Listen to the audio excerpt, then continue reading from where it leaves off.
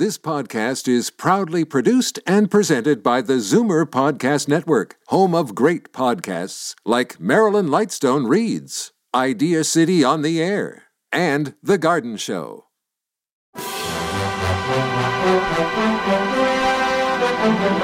It's Zoomer Radio's Theater of the Mind with Frank Proctor. Open your mind as we fill your head with amazing thrills, chills, and laughs. Theater of the Mind. The best love programs from radio's golden age. Only on Zoomer Radio. Now, here is your master storyteller, Frank Proctor. Well, thank you, and welcome to the show.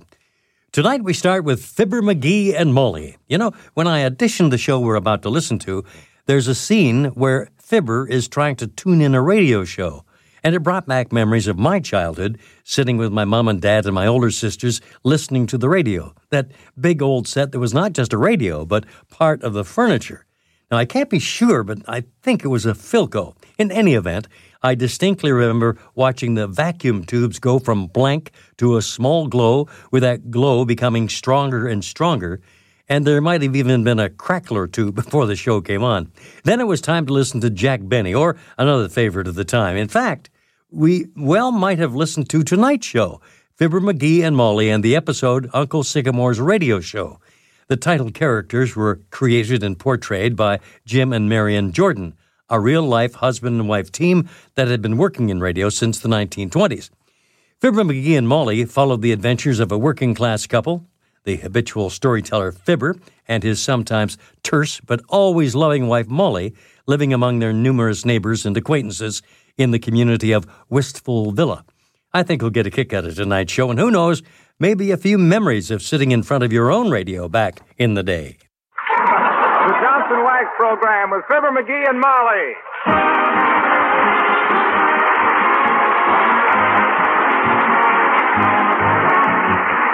Presenting Fibber McGee and Molly in their first program of their 9th year for the makers of Johnson's Wax and Johnson's Self-Polishing Glow Coat. Written by Don Quinn with music by the King's Men and Billy Mills Orchestra.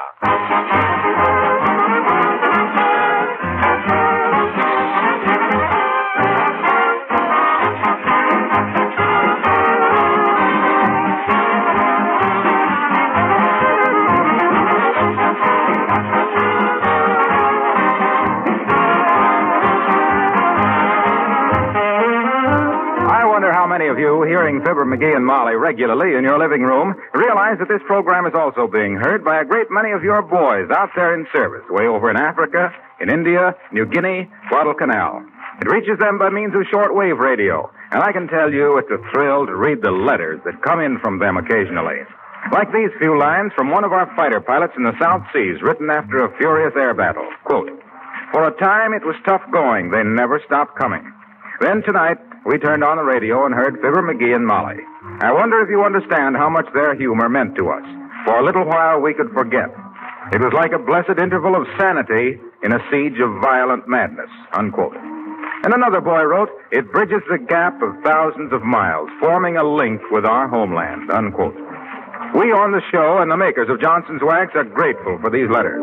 They raise an obligation that we do not take lightly.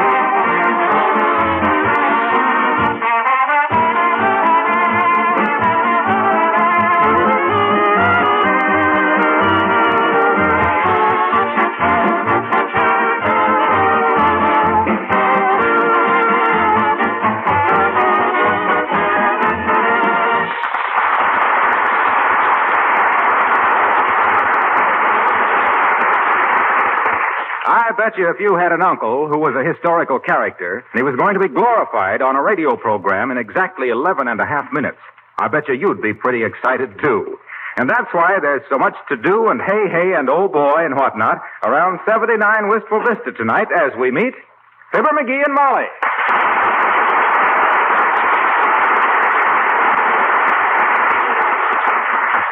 What time is it, Molly? What time is it? Oh, we have 10 minutes yet, McGee. Sit down, calm yourself. Well, gee whiz. Heavenly days, it's only a radio program. Yeah, but gee whiz. It's going to be all about Uncle Sycamore, who fought in the Indian Wars and got scalped and was a hero and knew Kit Carson and Buffalo Bill as well as I know you. Better, even. How could he know them better? You're still a mystery to me. Oh. How you can make our ration points come out even every month has got me baffled. What time's it now? What time Well, is it's it? still 9 minutes before the program, and stop biting your nails. Well, gee whiz. Hadn't you better turn on the radio and let it warm up? I don't dare. I worked all day getting it fixed again, and I don't want to turn it on before I have to. What time's it now? Oh, What time's it? calm yourself. Huh? Calm yourself. You're as jumpy as a 1912 movie. What did your Uncle Sycamore ever do that he was such a hero? What do you mean, what did he do? Why, he was one of the greatest characters ever knew in the Wild West. I ever tell you about the time he won 14 buffalo hides, a barrel of corn meal, and a mule from Kitty Carson in a wrestling match? You mean Kit Carson. This was Kitty Carson, Kit's sister. My Uncle Sick. Hey, what time's it, Molly? What We have time? 7 minutes yet before the program. Oh, gee whiz. Incidentally, McGee, where is your Uncle Sycamore now? Last I heard of him, he was trying to get into the Marines. The Marines? Yeah. Why, your uncle must be 90 years old by now. Yeah, that's why he picked the Marines. He read someplace they were the oldest branch of the service. Hey, I guess I can turn on the radio now, Yes, huh? go ahead. Anything Okay. to keep you from hopping around like a cricket on a hot sidewalk. Well, gee And I whiz. hope this radio will work. Huh? We can't use the car radio in emergencies anymore, you know. Why not? No car. Oh. Let's see now. Station WVJK. That's 567 on the dial, isn't Well, it was before you fixed it. Heaven only knows where it is now. Well, Don't you know it's illegal to change the wavelength of a station without the government's permission? it is? Oh, my gosh. Don't tell anybody, then. I don't want to... Hey, it's almost time for the program. Listen. There. I think that new tube I put in is going to work swell. I didn't know you could buy new radio tubes. I took one out of the sun lamp. It was just as good... This is station WVJK, the Happy Station. The following program was given earlier today and transcribed for presentation at this more convenient time because the man who runs the turntable at the studio found some worms in his victory garden and had to go fishing. Stand by, please. Come on, Molly, over here by the radio. What for? I'm comfortable sitting right here. You heard him telling us to stand by, didn't you? Gee whiz. Presenting The Winning of Wyoming, or The Half-Pint Man in the 10-Gallon Hat, featuring that... Oh, now what's the matter? Oh, my gosh. Hey, get your hand off the floor lamp, Molly. The radio don't work when anybody's touching any metal in the room. Oh, dear. Give me a screwdriver or something. I'll fix it. Must be a wire loose. Give me a hairpin. No, give me a match. Give me anything. I'll see if... Oh, McGee, there's somebody at the door. Well, tell them we don't want any. Tell them we're not home. Tell them we lost our coupons and starved to death. I gotta get this thing fixed quick. Now, let me see. Oh, dear. Come in. Oh, Abigail Uppington. Hello, darling. How do you do, my dear? I'm Mr. McGee. Oh, hi, Uppy. Excuse me, but the radio just went Republican on me, and I gotta get it fixed quick. Republican? He means it can't decide whether it's going to run again or not. What's on your mind, Abigail, dear? Well, I read in the Wistful Vista Gazette, my dear, that there was going to be a radio program tonight about Mr. McGee's Uncle Sycamore McGee. I just wanted to tell you to listen. Oh, how could we hear anything anyway with people ringing our doorbell all night long? Why? I never saw it fail. You try to hear something special on the radio, and what happens? Everything. That's what happens. McGee, mind your manners. Oh, He's a little excited about his Uncle Sycamore on the radio, Abigail. Oh, then you knew about the program tonight. Oh, indeed we did. We've been waiting all day to hear it. Look, will you two chatterfaces pipe down a minute? You got me as nervous as a twitch. Just about had this thing working. All right, McGee. Look, Abigail, won't you sit down here and listen to the program with us? Oh, no, thank you, my dear. It's a Wild West sort of thing, I believe, and I simply can't stand all the shooting. My first husband was shot, you know. Oh, really? Yes, practically all the time. What's the matter? Well, Abigail was just saying that she couldn't listen with us, dearie. Shooting makes her too nervous. Oh, it does, eh? Oh, well, Hey, I got it, I believe. Listen. And as the dying rays of the sun paved the trail with gold, these hardy pioneers looked about for a place to make camp for the evening. They had traveled 20 miles from Fort Dodge, and as the peaceful campfires... Oh, I was afraid of that. I can't stand it. Let me out of here, my nerves.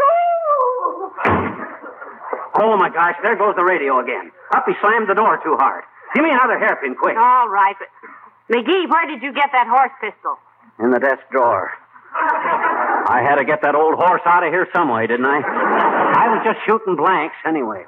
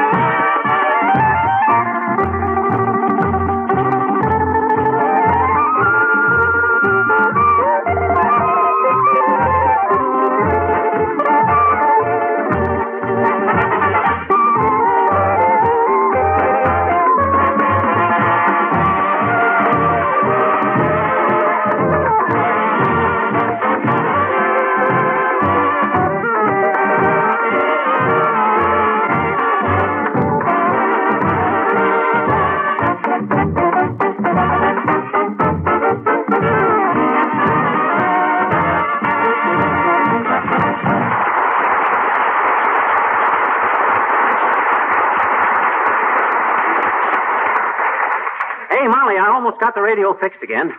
How much of the program have we lost? Only 3 or 4 minutes, McGee. Uh-huh. But even that is disheartening. Yeah. You know, sometimes I wish the radio had never been invented. Huh?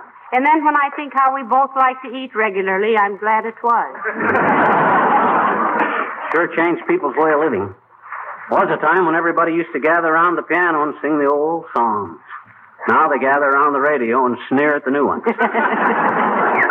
Oh, here we are. On and on into the beckoning west rumbled the covered wagons. On and on into the promised land of golden grain and grains of gold marched the hardy Argonaut. What's an Argonaut? Search me, lady. I just read what they give me. Oh. Suddenly the wagon train is halted. Indians. A shot is heard. In the distance, and riding like the very wind over a nearby hill, comes the intrepid scout and Indian fighter, Sycamore McGee. Oh! Rest that dad bit. Quick, Molly. Give me a stick of chewing gum. Give me another hairpin. Oh, quick. Hurry dear. up. Fix it quick, McGee. It's just getting exciting. I will. All it takes is just a little bit. Oh, my goodness. Come in, come in. Oh, for the love of my... Hi there, kids. Say, there's a radio program on you ought to be listening to. It's all about a fellow named Sycamore McGee. Yes, we know, Mr. Oldtimer. We know. We've been listening. Ain't listening now, daughter. What'd you shut it off for? Doggone it, we didn't shut it off. The radio has gone haywire. Hey! Wire. Oh, haywire.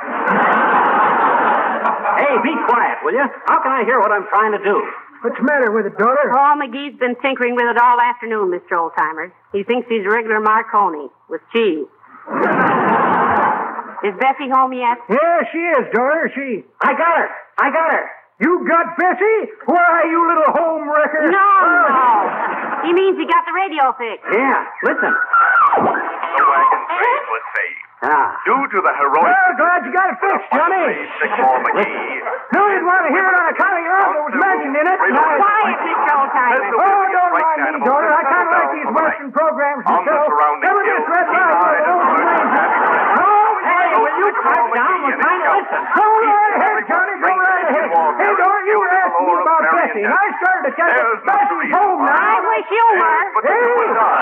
Oh, okay. I guess I can take a hit without being kicked in the face. If that's the way you feel, I'm going to come all the way over here to tell you about the radio program.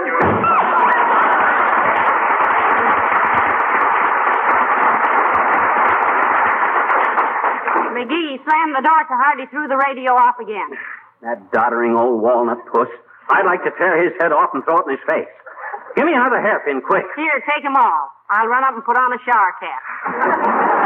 What happened on the program, McGee. I didn't hear a word of it. Well, me either, but I'll have it fixed again in a jiffy. It's only that it just takes... Oh, for heaven's sake, keep working, dearie. I'll get it. 79 Whistle Vista, Molly McGee speaking. Good evening. This is a radio survey. Is your radio turned on? I don't know, dearie. Hold the wire. McGee's the radio turned on? It's turned on all right, but nothing comes out. Thanks. Huh? I said thanks. For what? Never mind. Huh? Hush. Hello, radio survey. Yes, our radio is turned on. Thank you. Will you please answer these two questions? What is your name and what is your favorite radio program? My name is Mrs. Fibber McGee. Thank you. Never mind the other question.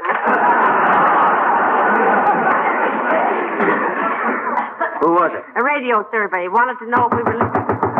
What is this, a convention? We ought to put a newspaper and cigar stand in here. Come in. Oh, Mr. Wilcox. Hello, Molly. Hello, Fibber. I want you Now, to... look here, Junior. We've been trying to hear a radio program all evening, and I've had about all the interruptions I can take. I know exactly what you want to say, and we've all heard it many times. And we can forego it this once. So what do you say you point your well-pressed pants toward the great outdoors? Hey, will you keep quiet? Huh? Why, Mr. Wilcox, what is this? This is a very important thing, Molly. First, let me introduce Miss Claudette Colbert.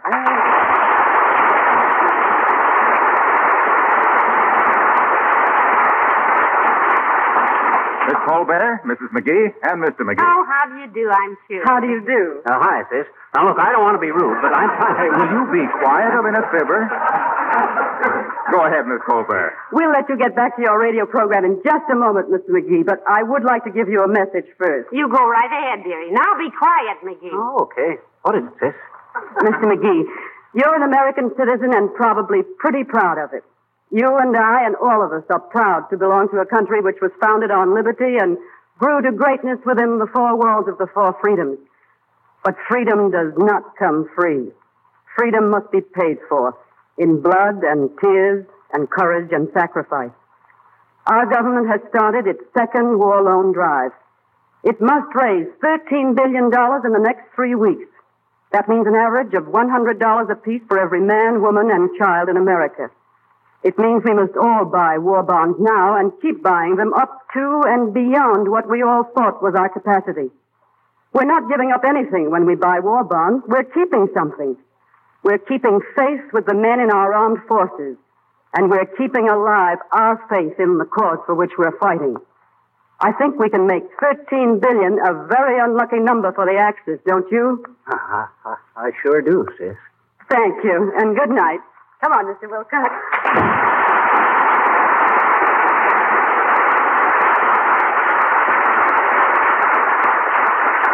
My, isn't she a pretty thing, McGee?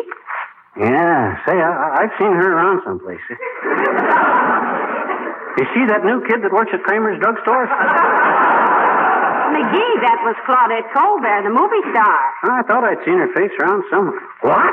Claudette Colbert? Sure. Oh, my gosh, and here I was. Oh, gee whiz, call her back. Hey, Wilcox! Wilcox! Hey, Junior! You see?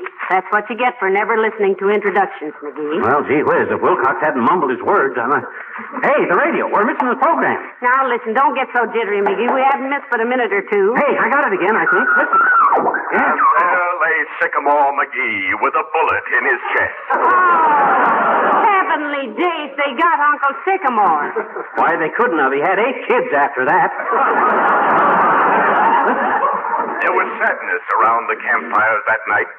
Sycamore McGee, the great scout and daring leader, was dying. Oh, sure. The bells in the ancient churchyard of the settlement were softly tolling. Lousy sound effect. Sounds like our doorbell. It was our doorbell. Huh? It is? Oh, hey, the radio is off again. The doorbell must have short-circuited. Oh, shucks. Short-circuited. That's what I said. Oh, dear. Come in. Hi, mister. Hi, Miss McGee. Oh, it's you. Sure. Hey, mister, can I please listen to Win a Fin with Uncle Win on your radio? Can I please, mister, can I? No, you can't, sis. I'm sorry. Our radio's not working right now, little girl, and anyway, we're trying to hear a program ourselves. Yeah, so run along, sis. Hey, where's the glue, Molly? Oh, never mind. I got some Scotch tape. Go on, sis. Now, don't bother me. I got trouble. Well, gee, mister, I gotta listen to Win a Pin with Uncle Win on account of I sent him a dandy question, and if he uses it, he's going to send me an encyclopedium, and if I get one, I'll let you write on it. Let me write on what? My encyclopedium when I get it. Look, little girl, an encyclopedia is a book. Yeah, you're thinking of a velocitude. Velocipede, McGee. Go on. Velocipede is a bug with 100 legs. No, that's a centipede, I betcha. Centipede, my clavicle. Centipede means temperature. Fahrenheit and centipede. No, dearie, that's centigrade. Well, then what's a velocitude? Gee, I don't know, mister. Well, what do you want to win something if you don't even know what it is? That's ridiculous. Now beat it, sis. We're trying to hear a program. We're not bothering you, McGee. Go ahead and fix the radio. What was the question you sent in, little girl? Well, it was a poodle, Miss McGee. Oh, what? A poodle. You know, that's a riddle you can't get through your noodle. Oh. It was, why was Gone with the Wind so popular? Oh, all right. Well, why was it? Tell us and scram. Because Gone with the Wind was Southern, and Southern is a movie actress, and actresses make up, and you can't make up unless you're mad at somebody, and somebody's anybody, and that includes you, and you is a letter, and a letter needs a stamp, and a stamp is red, and so is the Red Cross, and the Red Cross has a lot of ladies, and the ladies are all knitting afghans, and boy, that's some yarn, and so is Gone with the Wind.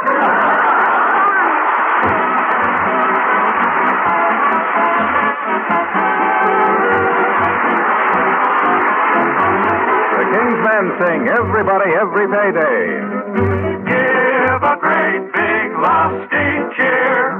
By your victory, rat traps here. Give a dime or a dollar, make the axes holler, and the rat will disappear.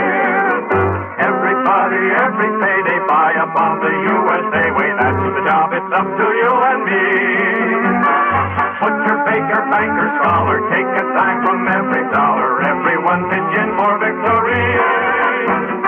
Everybody, every payday, every farmer, every heyday, send your dollars into Uncle Sam. 10%, that's a rent everyone can pay for a home in the USA. In this corner, Uncle Sam, 130 million strong. If we all pitch in to help him win, brother, we can't go wrong. Everybody, every payday, buy a bomb the USA way. That's the job, it's up to you and me. Butcher, tailor, lawyer, whaler, riveter, baker, template maker, welder, teacher, doctor, scholar, take a dime from every dollar. Everyone pitch in for victory. Everybody, every payday, every farmer, every heyday. Dig a little deeper, maybe you will find a sleeper in your sock for Uncle Sam. 10%, that's the rent everyone can pay. For a home in the good old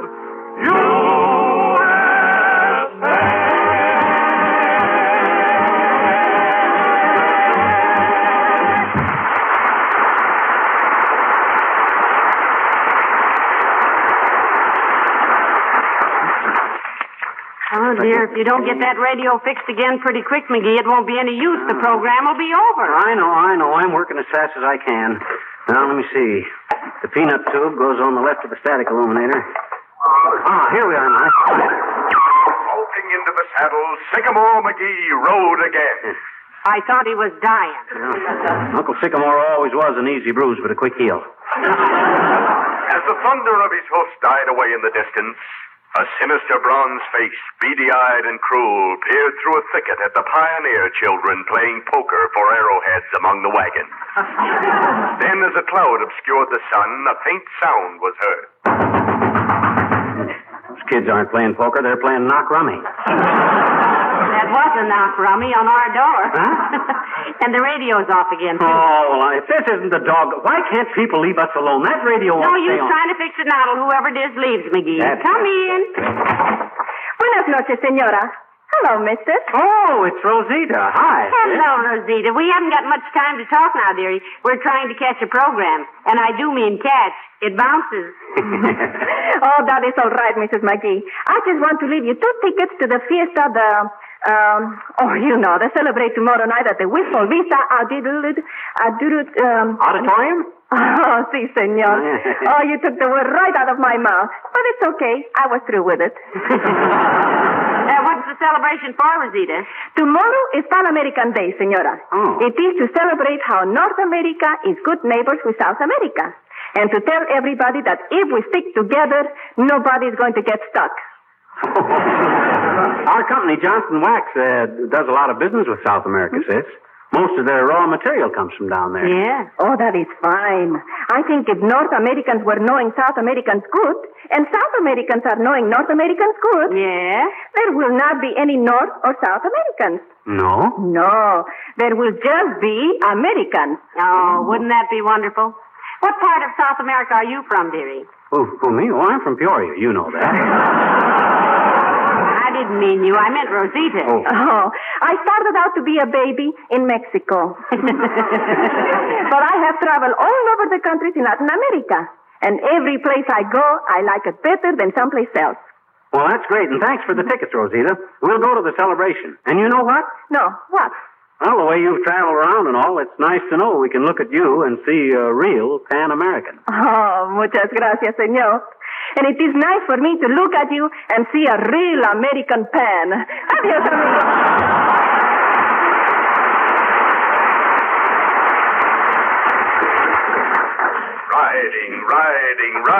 Riding into the purple Listen, McGee, the door slammed, knocked the radio on It was a again. tense moment as Sycamore McGee, the last of the great plainsmen, thundered into the Indian encampment. One lone white man against a horde of hostile savages. Oh, boy. Watch yourself, Sick. Be quiet. Then a piercing sound sliced through the stillness.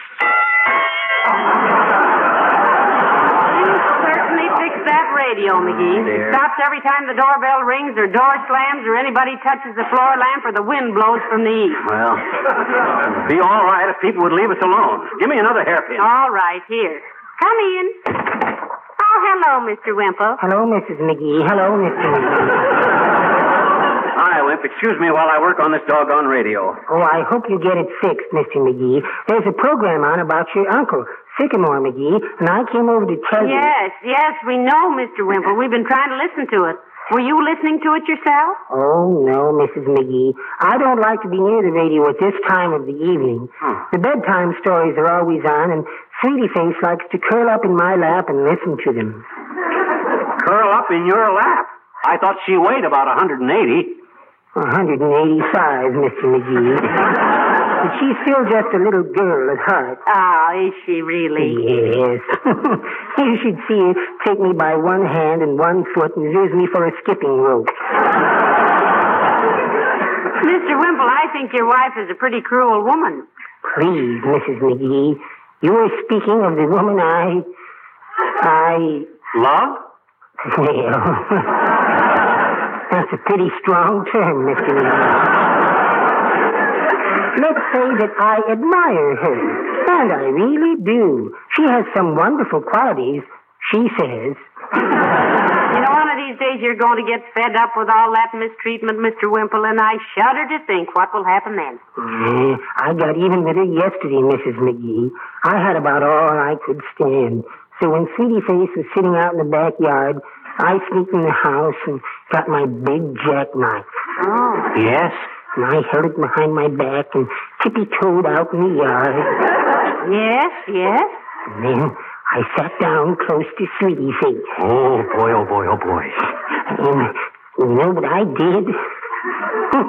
I beat her 4 games of mumbledy peg. Oh, dear, I'm glad you didn't... Hey, be quiet. I got the radio going again. Listen. And that concludes the saga of the winning of Wyoming. Oh.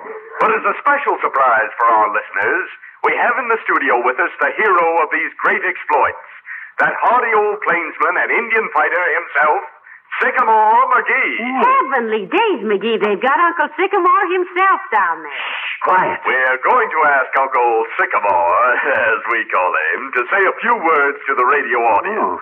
I think, Mr. McGee, if you move this floor lamp a little closer to the... No. Don't touch the floor lamp. One side, Molly. Out of my way, Wimp. I gotta hear this. I think I can fix it quick. Well, I'm really awfully sorry, folks. I didn't realize... That's all right, Mr. Wimple. You didn't realize what you were doing. Be quiet. I got it. Thank you, Uncle Sycamore McGee. That's right.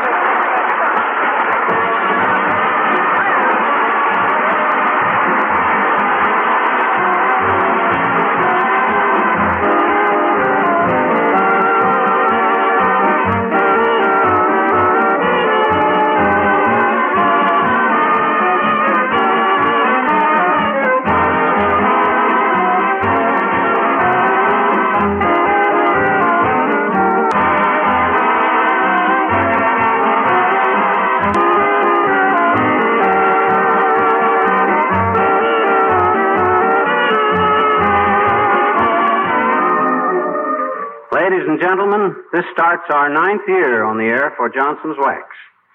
You've been swell, and everyone connected with this show wants to thank you again for your loyalty to us and our sponsors' products. We may not be so sophisticated, But we're glad you like our polish. good night. Good night, all.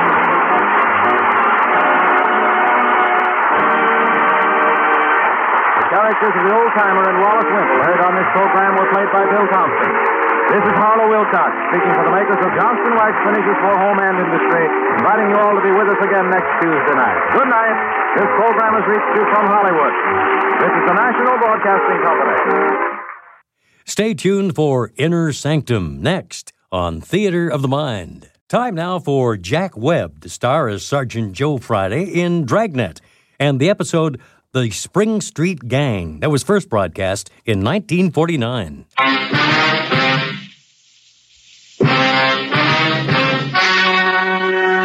Ladies and gentlemen, the story you're about to hear is true. Only the names have been changed to protect the innocent. Fatima Cigarettes, best of long cigarettes, brings you Dragnet.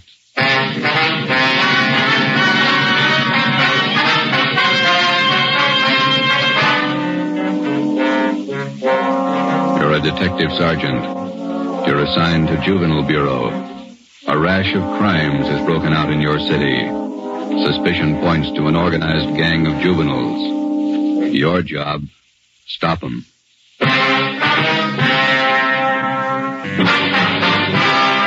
Dragnet, the documented drama of an actual crime. For the next 30 minutes, in cooperation with the Los Angeles Police Department, you will travel step by step on the side of the law through an actual case from official police files. From beginning to end, from crime to punishment, Dragnet is the story of your police force in action. It was Sunday, March 27th. It was windy in Los Angeles. We were working a night watch out of Georgia Street Juvenile Bureau. My partner's Ben Romero. The boss is Ed Backstrand, chief of detectives. My name's Friday. I was on the way up from the Juvenile Bureau, and it was 11:25 p.m. when I got to the receiving hospital, room 5, the treatment room. Everything happens on Sunday nights, huh, Joe? Yeah. How's the kid making out, Doc? One arm is cut up badly. Nothing fatal, though. How'd it happen? That's what I'd like to find out. Can I talk to him? If you want, don't press him, though. He's had a bad shock. All right.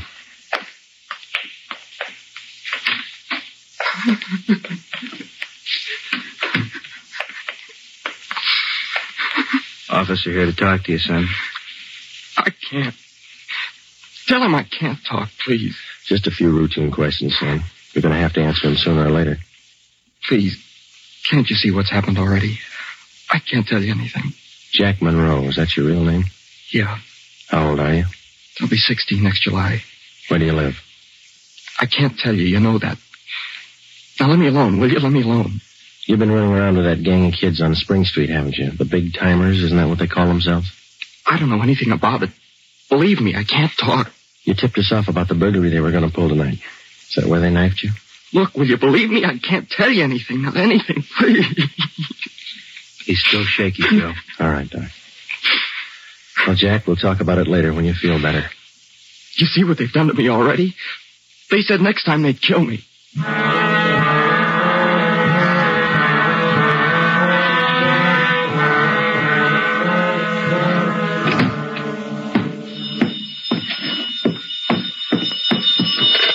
Juvenile Bureau, Friday. Yeah, okay, Fred. Goodbye. How'd you make out, Joe? Not very good, Ben. Captain Bowling come in yet? You checked in while you were gone. Wants to see us. Okay. The kid tell you who knifed him? No, I scared him good. He wouldn't tell me a thing. You get a line on the boy's parents, Friday? I got a hold of his father. He's on his way in. How's the boy? Bad knife wounds. Nothing fatal. You know the boy? Not till this afternoon, Captain. He tipped us off about a burglary a gang of young kids were supposed to pull tonight. You go through? No, but 2 hours ago, this Monroe kid was found in a vacant lot down on Olympic, cut up pretty bad. The gang must have pegged him. How long is it going to take you to break that up? Well, we're just starting to get a line on them, Bob. Must be nearly 100 in that gang. And every one of them working hard. Take a look at the pin map over here. This spot here, look at it. All the jobs pulled during the last month, huh? The last 5 weeks, up to date. Red tabs for burglary, must be more than 100. The robberies, green pens, count them, at least 50. And there's 5 more orange ones I added for the weekend, auto thefts. You bet those kids are working hard. We got a lead on them. That's more than we had last week. You have to push it harder. Here's the big reason. This line of pins, down in black. Purse snatchings. Purse snatching and rape, 26 of them in the past 5 weeks. They're pretty well concentrated in one area here. That's right. Now, what's the lead you're working on? Right there on the pin map, Captain. Huh? Well, these 2 blocks here, Bob, where Franco Alley intersects Spring Street. What about it? Well, it's the only clear area for a dozen blocks around. There's not a colored pin on it, you see? Yeah. Now, all the rest of the pins, the robberies, burglaries, attacks, they all seem to branch out from this same spot right here in definite patterns. Franco Alley and Spring Street. You figure that's the focal point for the gang? Well, it's got all the marks. For instance? Well, we've been checking that neighborhood for a week. We got it narrowed down to one place. Right on the corner of Franco and Spring. What is it? It's a soda fountain. It's pretty typical. Only it stays open all night, and it gets a pretty good play from kids. A regular hangout, Captain. Pretty tough youngsters. None of them over 18. Who runs the place? Guy named Eddie Ramsey, small-time con man. Had a run-in with him when we worked bunco detail. I remember the name. Smart mouth. Tried to give us trouble when we talked to some kids in there last night. He's got a place set up for him in the back of the store, kind of a club room. It sounds like a good lead. What are you doing about it? Well, just a minute. Captain Bowling. Yeah? Who? Yeah, we better down. Monroe kid, his father's downstairs, cursing every one of us. What's his problem? Can't understand how his boy got into trouble. Come on, Ben, let's tell him.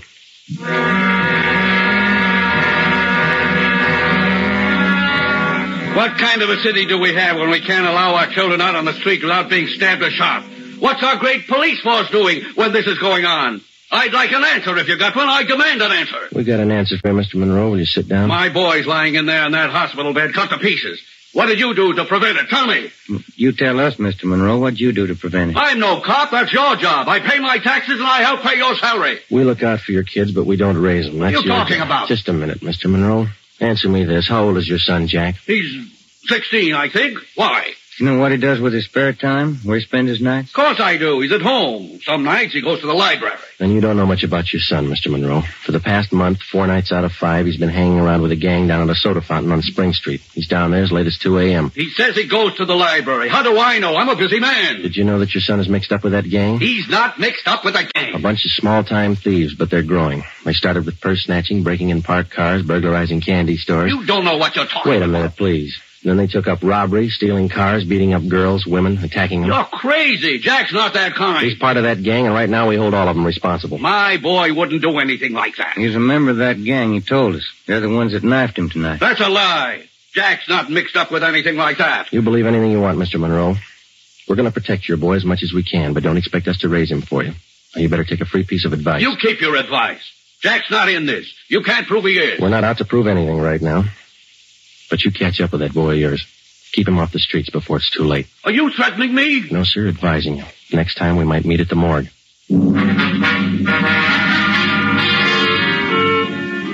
a.m. Monday, March 28th. A detail of 50 officers from Juvenile Bureau and Metropolitan Division were deployed for 16 blocks along Figueroa Street. At 5 minutes past 1, they started to move south over an appointed area.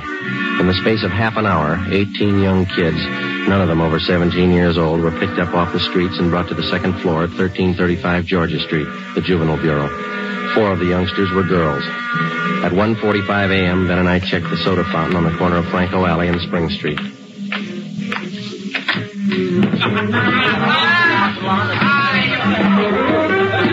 Same bunch, Joe.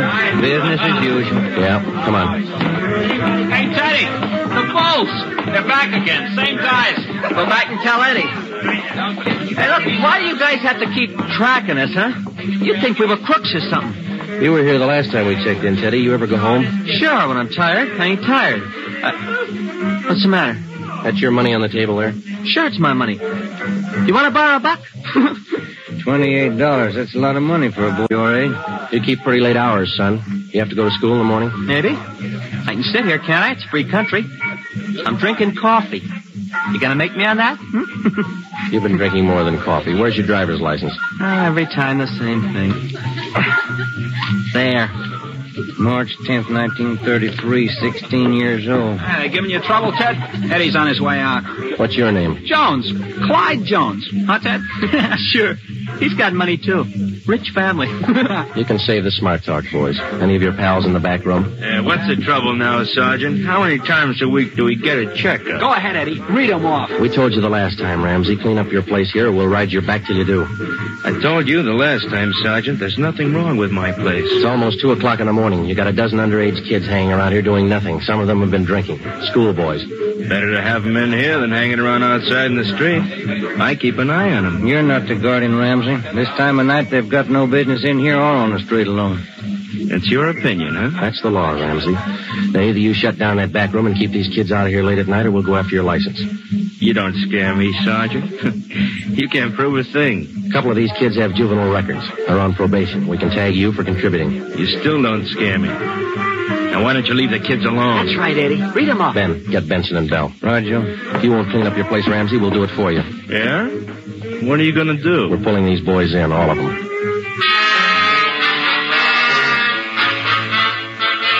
2:25 a.m. Monday, March 28th. The dragnet operation had netted 30 juveniles, 26 boys, 4 girls. 24 of the children were between the ages of 16 and 17. They were lodged in the assembly room at the Georgia Street Juvenile Bureau. The other half dozen were 13 and 15-year-olds. They were taken to the Juvenile Hall at 1369 Henry Street.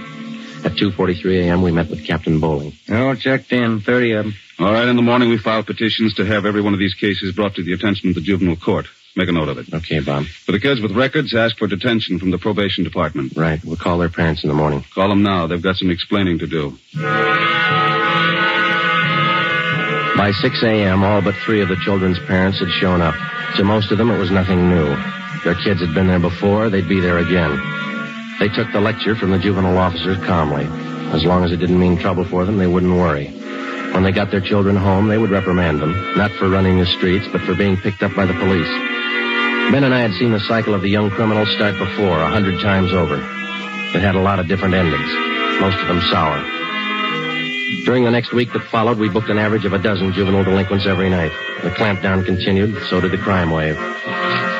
10 burglaries, 4 robberies, 8 car thefts, 6 purse snatchings, 3 assaults on women. 1 week's work. Picked up a new angle on Ramsey today, Captain. He might be fencing for the game. Who gave you the tip-off? One of our informants. Ramsey's brother lives out in the valley. He's supposed to be pushing his stuff. You check him out? Yeah, I couldn't get a thing on him. Well, that might explain what attracts the kids to that soda fountain. It explains those $20 bills the kids are flashing. They steal and rob, and then they sell the loot to Ramsey for nothing. Yeah, another thing. Ramsey keeps his place open all night, and there's no reason to. He doesn't get that much trade. It's only from the young gang that hangs around there. You question the kids? How do they account for having all that money? Well, most of them say Ramsey lends it to them. They say they pay him back a little at a time. I think he's fencing for the kids. Did you try to get his license? No luck, Captain. We can't prove a thing against him. And we'll do it the hard way. Sweat it out.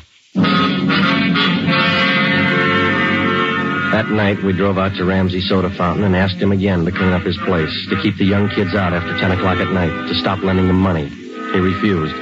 There was nothing we could do. His business was a public place. He could not be held responsible for any of his patrons.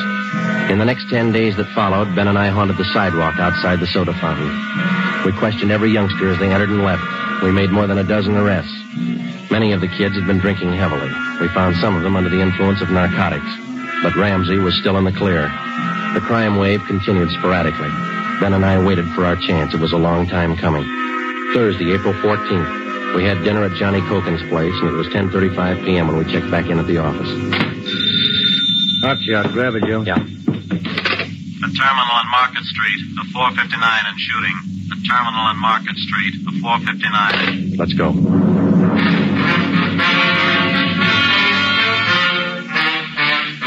He was approximately 5 feet 4 inches tall, 125 pounds, brown hair, brown eyes, slight build, fair complexion. He was wearing blue jeans and a corduroy jacket.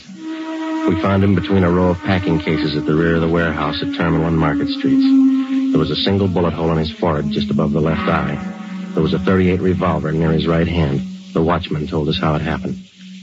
She broke in the back of the warehouse, Sergeant. She wanted to shoot it out with me. Here's his ID card. Fell out of his pocket. Teddy Cameron, age 15. Dear God. A kid. I didn't know, Sergeant. He didn't either. He thought he was grown up.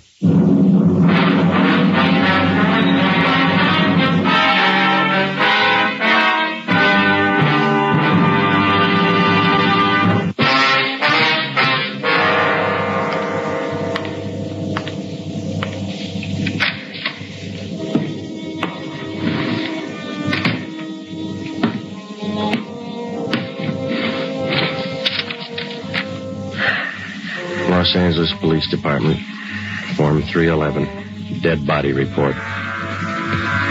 Type, gunshot. DR number, 437695. Victim, Theodore Cameron.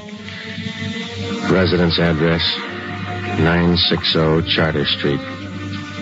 Date and time of death, Thursday, April 14th, 10:35 p.m. Place, Terminal and Market Streets, South State Warehouse. Cause of death, gunshot. Motive or reason, attempted burglary. Time discovered, 10:40 p.m. Removed to County Morgue. Discovered by Carl Hyba, night watchman. Identified by Barbara Cameron, sister. Description of victim, male, Caucasian, age 15, height, weight, so and so. Occupation, student, descent, English, and there's a witness, signed Joe Friday, serial number 2288, age 15.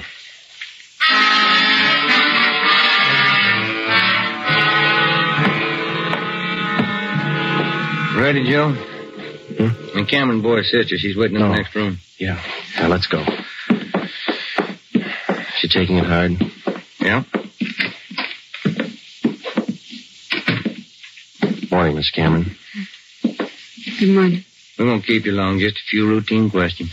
Yes, all right. Miss Cameron, how many are there in your family? There were 3 of us. Teddy, Mike, and me. Mother and father are dead. I work. Teddy and Mike go to school. Mike does. How old is your brother Mike, Miss Cameron? He's 14. You're the sole support of your 2 brothers? Yes. Do you have any idea who the boys were your brother Ted used to run around with?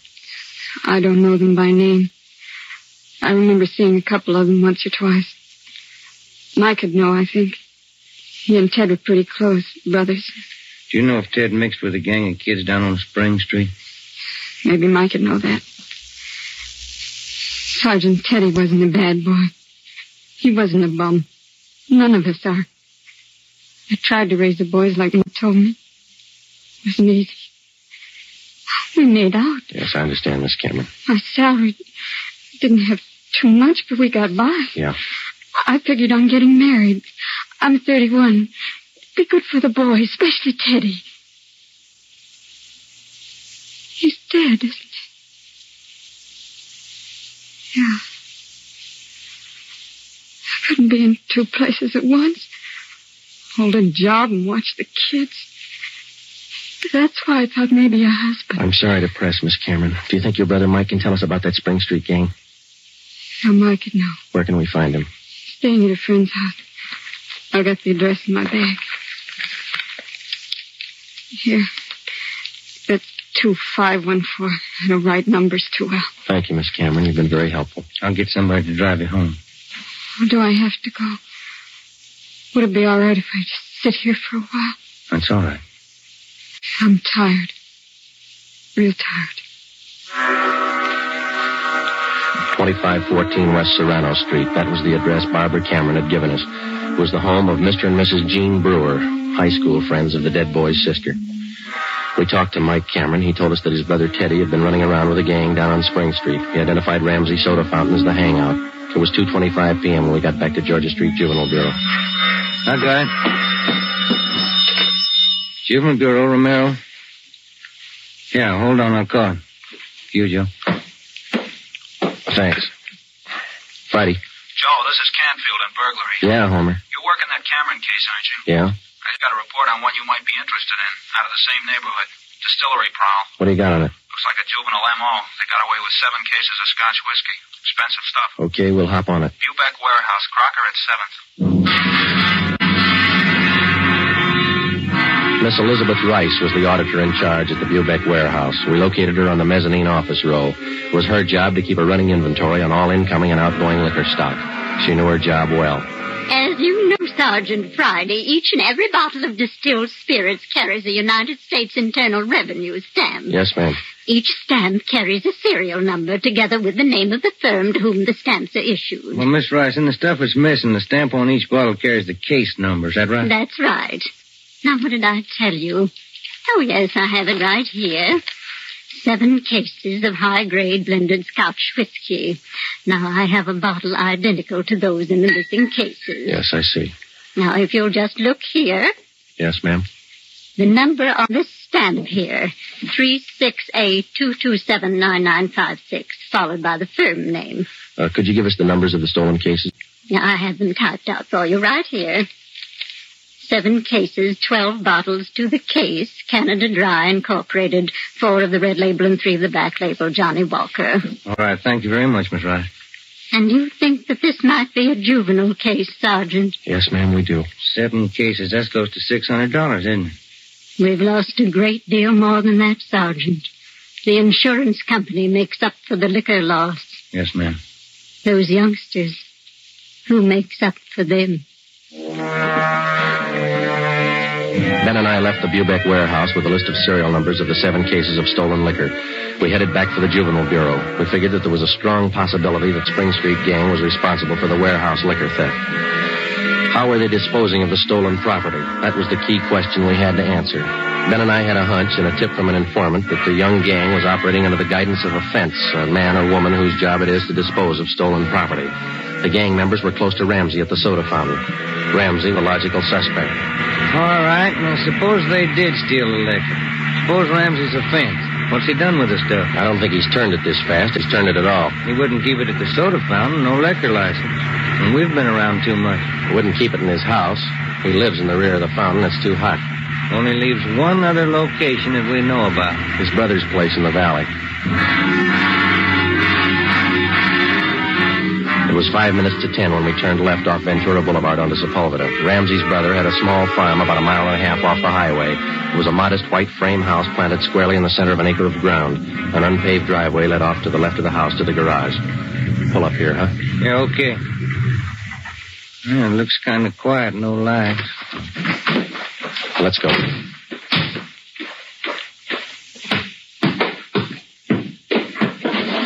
Mud sticks to everything. Now, where's the doorbell? Oh, here it is. You got your flashlight? Yeah, what? Here's a note somebody left.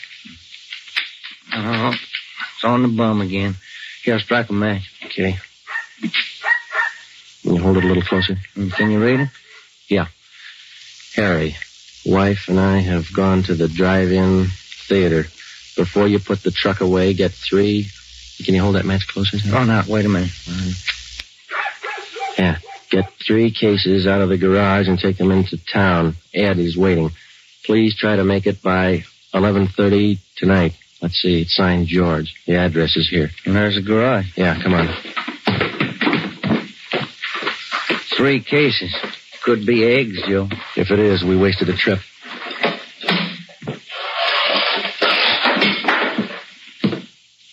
Oh, I'm out of matches, Joe. All right, here, use mine.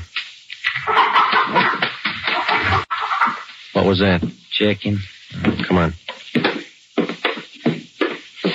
See anything? No. There goes the light. Just a minute. I'll strike another one. You can save your matches. We found it. We found 5 cases of Scotch whiskey on the floor of the garage. We checked the serial numbers against the warehouse list. They matched. We went back to the car and called communications. We had an immediate stakeout placed on George Ramsey's place, and then we headed back for the city. It was 11:20 p.m. when we got to the address we found on the note. Oh, it's about time, Harry. Hello, Ramsey. We can do without the music. What's your problem this time? Hey, you're almost out of Scotch, Ramsey. Serial numbers check out, Joe. Sorry I can't offer you a drink. We're too old to drink here, aren't we, Ramsey? Where's your phone? You want to invite somebody? You can see we're out of booze. You got a phone? In the hall. Then call the office. Yeah. All right, what's it all about? We've been out to your brother's place. What happened to the other 2 cases? You drink them here? I gave it to the kids. What are you looking at me like that for, Sergeant? Anything wrong, Eddie? Party's over, kid.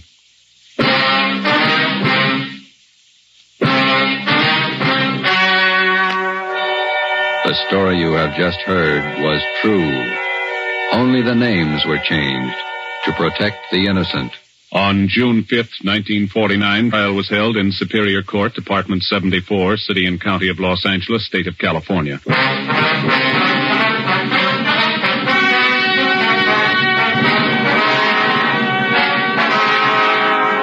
Edward and George Ramsey were tried and convicted in Superior Court of receiving stolen property. After serving their terms as prescribed by law in the state penitentiary, they will be returned to the county jail where they will serve a 1-year term for contributing to the delinquency of minors. You have just heard Dragnet, a new series of authentic cases from official files. Technical advice for Dragnet comes from the Office of Acting Chief of Police, W.A. Wharton, Los Angeles Police Department. Honoring the city of Greenwich, state of Connecticut, and the men who make up the Greenwich Police Department, another of America's great law enforcement agencies. One of these men, Chief John M. Gleason, FBI National Police Academy graduate, who dedicates his life to making yours more secure. Fatima Cigarettes, the best of long cigarettes, has brought you Dragnet from Los Angeles.